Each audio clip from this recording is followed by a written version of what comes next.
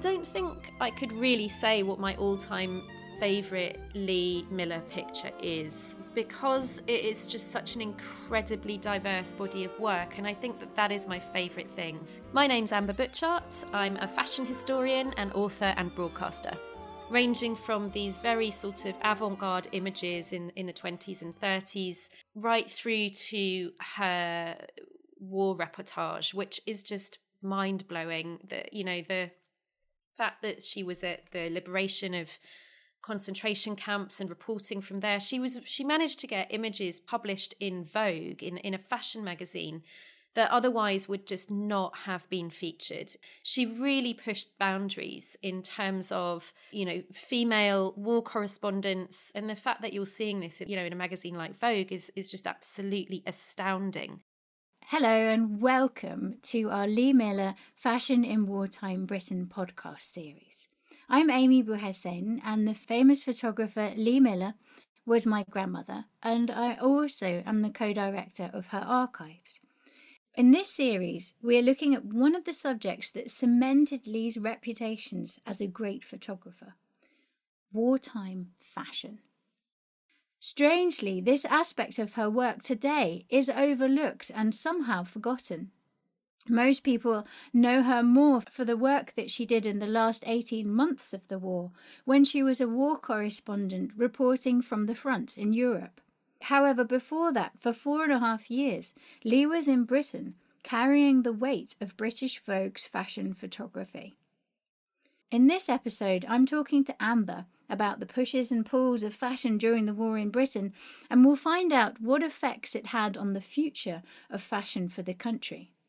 I started out by asking her how she came across Lee Miller's work. Yes, there were a couple of things that initially sparked my interest in Lee Miller and her work. Firstly, when I did my master's degree at London College of Fashion, my tutor, Becky Connikin, had been researching Lee Miller, so I was quite aware of her work from that. I also really remember going to an exhibition at the V&A, The Art of Lee Miller, in 2007.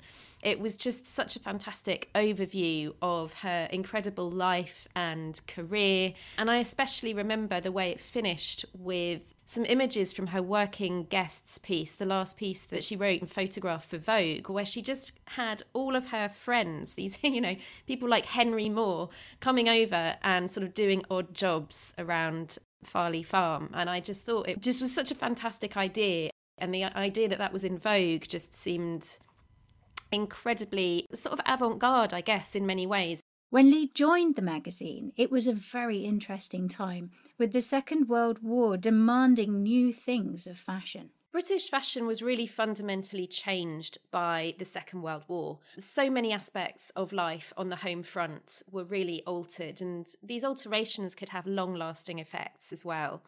So in terms of fashion, crucially, rationing was brought into effect on June the 1st, 1941.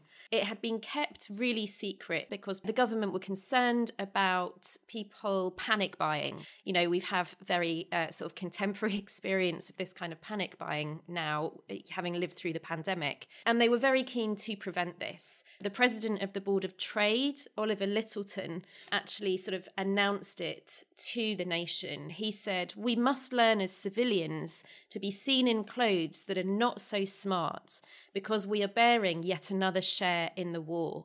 So immediately there was this message that we must wear old clothes and not be ashamed of it. So directly linking people's shopping habits, people's dressing habits with the war effort.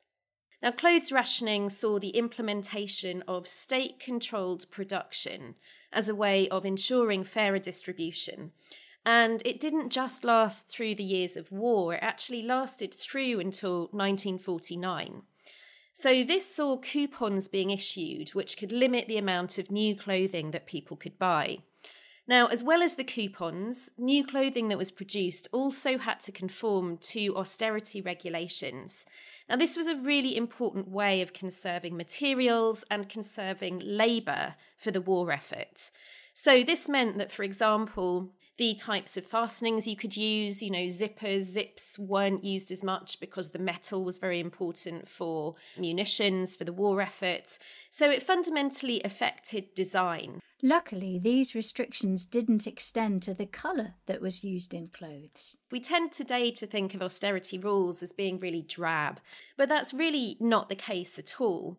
We do see some pieces in museum collections, like the Imperial War Museum, for example. They show clothing in really deep hues, like a gorgeous mustard coat, purple dress, and also lots of really cheerful, bright, multicolour prints as well. There's a fantastic housecoat in the collections of the Imperial War Museum that has a print of red and green mushrooms. It's actually kind of bordering on psychedelic, and it's just fantastic.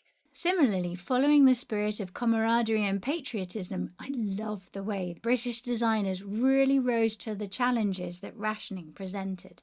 Fashion and function could be really, really happy bedfellows. And we see this in some of the items in the collections at the Imperial War Museum. For example, there's a patent leather handbag, which looks like a really gorgeous handbag. It has these kind of curved surfaces. It was actually created to house a gas mask.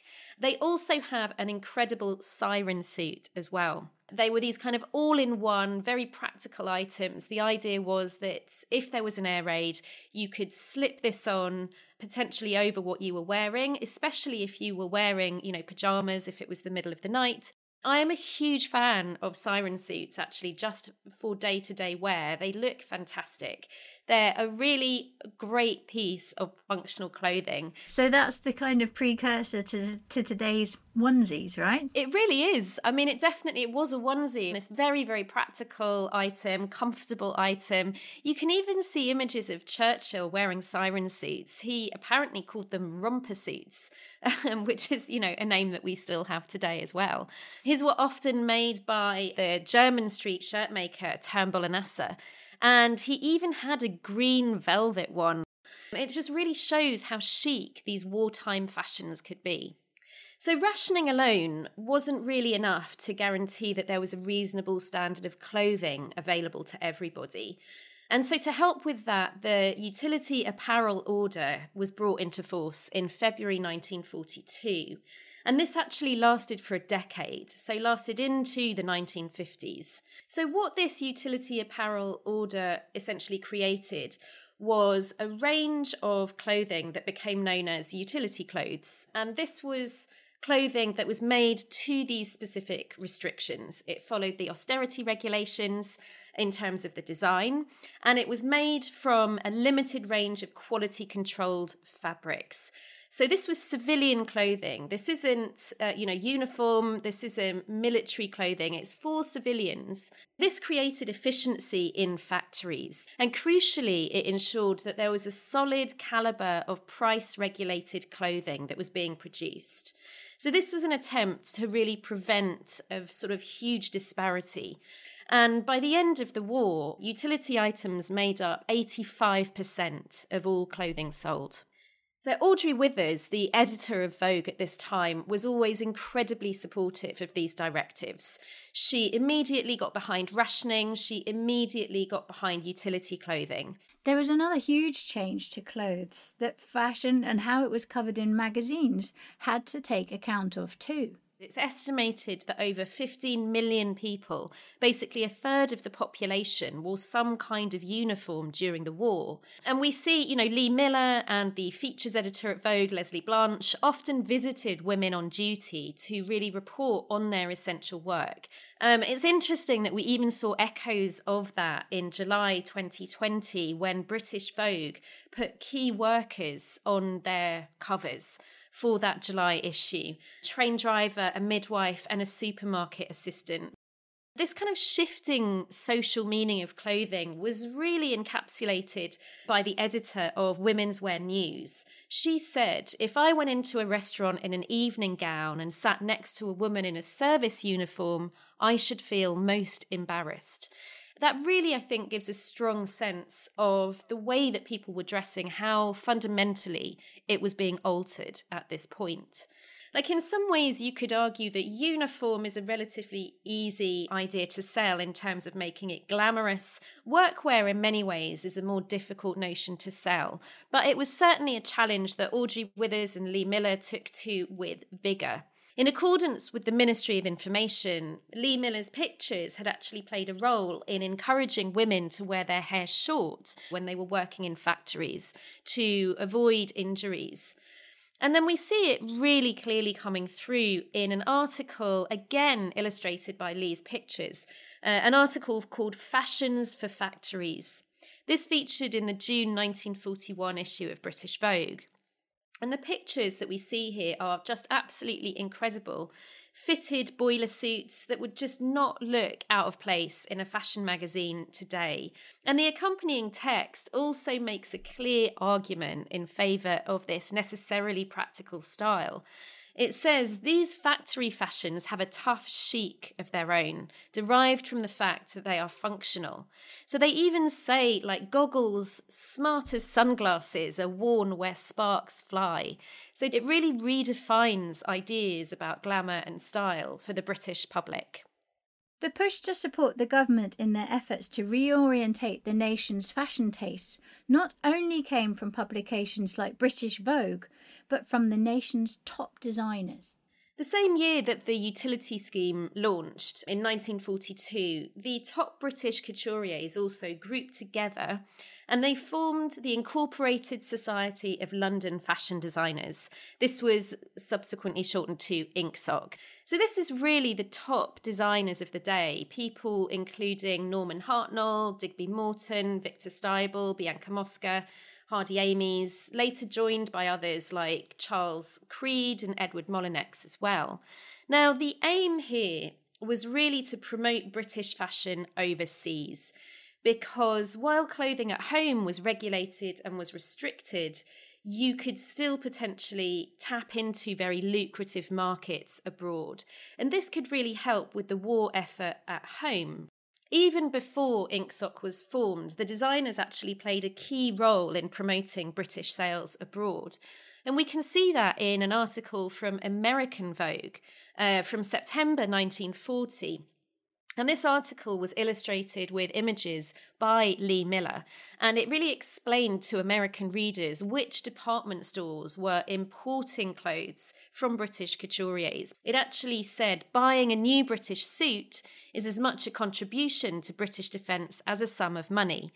A new sweater puts another nail in a plane for Britain. So these exports were absolutely crucial, and it could help with both the reputation of British design and the wartime economy as well. So these INCSOC designers were recruited by the Board of Trade to create designs anonymously for the utility scheme. And so this was really an attempt to, get women essentially on board with the utility scheme to really sort of glam up what could be seen as particularly austere designs. So these resulting designs proved to be a really fantastic marketing tool for the utility scheme. It added a touch of glamour to the austerity rules, and it allowed a much greater proportion of the population access to designer clothing for the first time. So when we think today about these collaborations that we often see between fast fashion brands and, big name designers, we can see the roots of that right back in this INCSOC utility design scheme. Some prototypes were given to the Victoria and Albert Museum by the Board of Trade, and 2 items can actually even be identified with specific designers.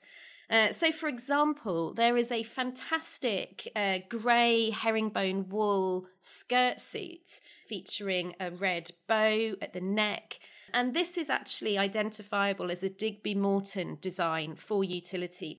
Now, it's very classically what we think of as 1940s wartime sort of utility design. There's a nipped-in waist, knee-length skirt.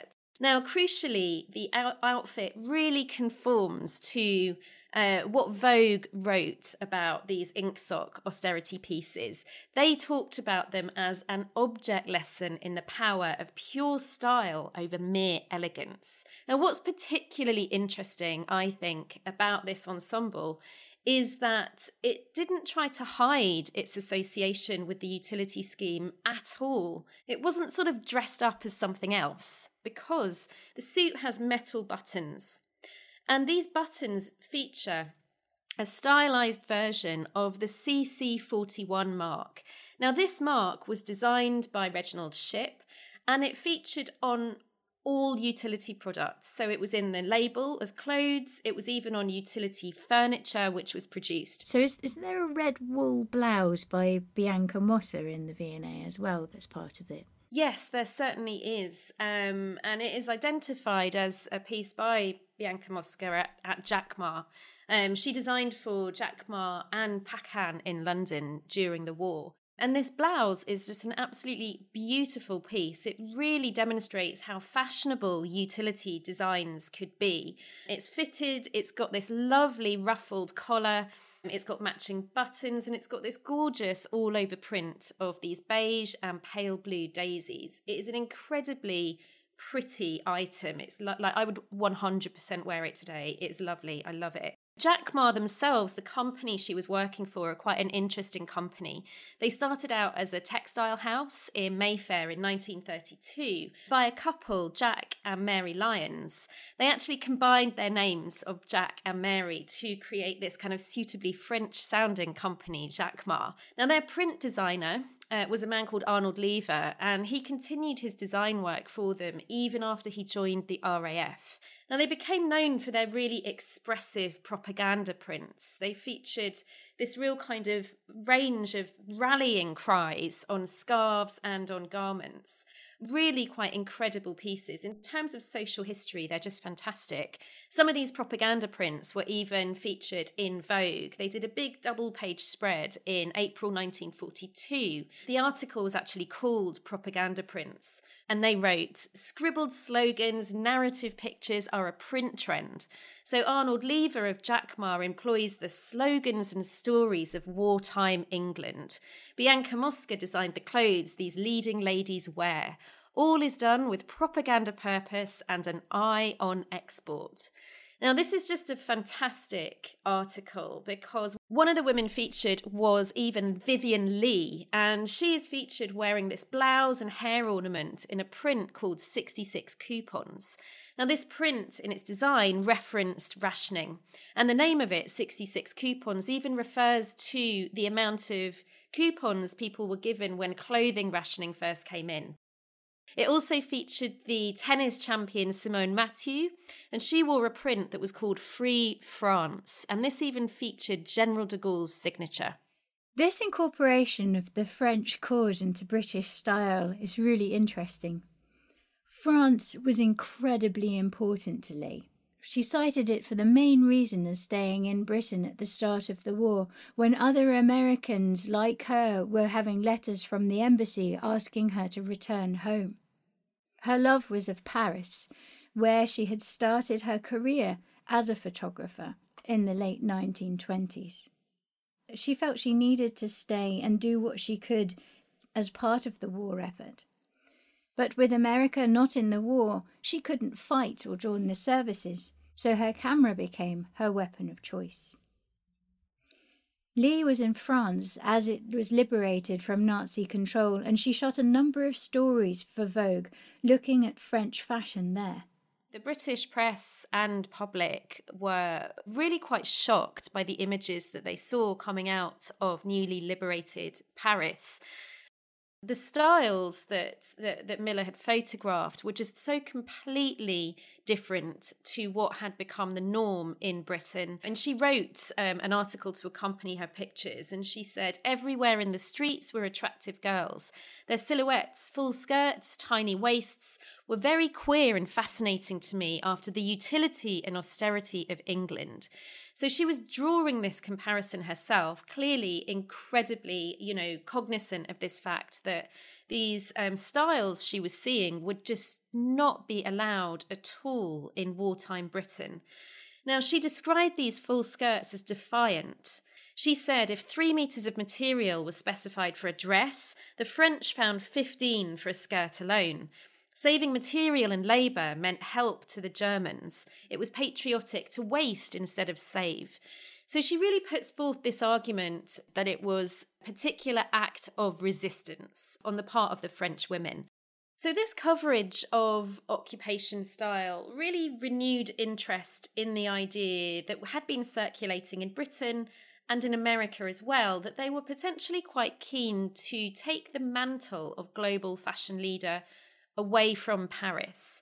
There were even plans drawn up, like when the plans for the Allied landings in Normandy were being made in early 1944, the Board of Trade and the Minister of Reconstruction actually discussed the possibility of Britain taking the mantle of global fashion leader from Paris to help with the post-war economic recovery. And you start seeing this idea being floated in the press as well. So, for example, in November 1944, so just a few months after the liberation of Paris, when the war is still raging, the Daily Mirror published an article titled "Britain is now fashion boss, not Paris." And the piece resolutely declared French influences will be ignored and fashions will be Anglo-American. As history tells us, this was wishful thinking, as French fashion prevailed. But the British didn't go down without a fight and expanded the roster of designers in INSOC and turned to new ways of advertising their clothes. Following the end of clothes rationing in 1949, the couturiers provided costumes for a film called Maytime in Mayfair. This was actually set in a London fashion house. And the film features a fashion show sequence, which had become a really popular motif in Hollywood films in the 1930s, and showcased the elegant responses of British designers to this new Parisian mode. So what happened with the INSOC designers after the war? Well, Bianca Mosca, who had been very successful designing for other people during the Second World War, actually opened her own house in her own name in 1946. Hardy Amies had been designing for the company La Chasse before the war. And he opened his own company in his own name in 1946 as well, on Savile Row. He had had an incredibly interesting wartime experience. He worked for the Intelligence Corps, and he also joined the Special Operations Executive in 1941.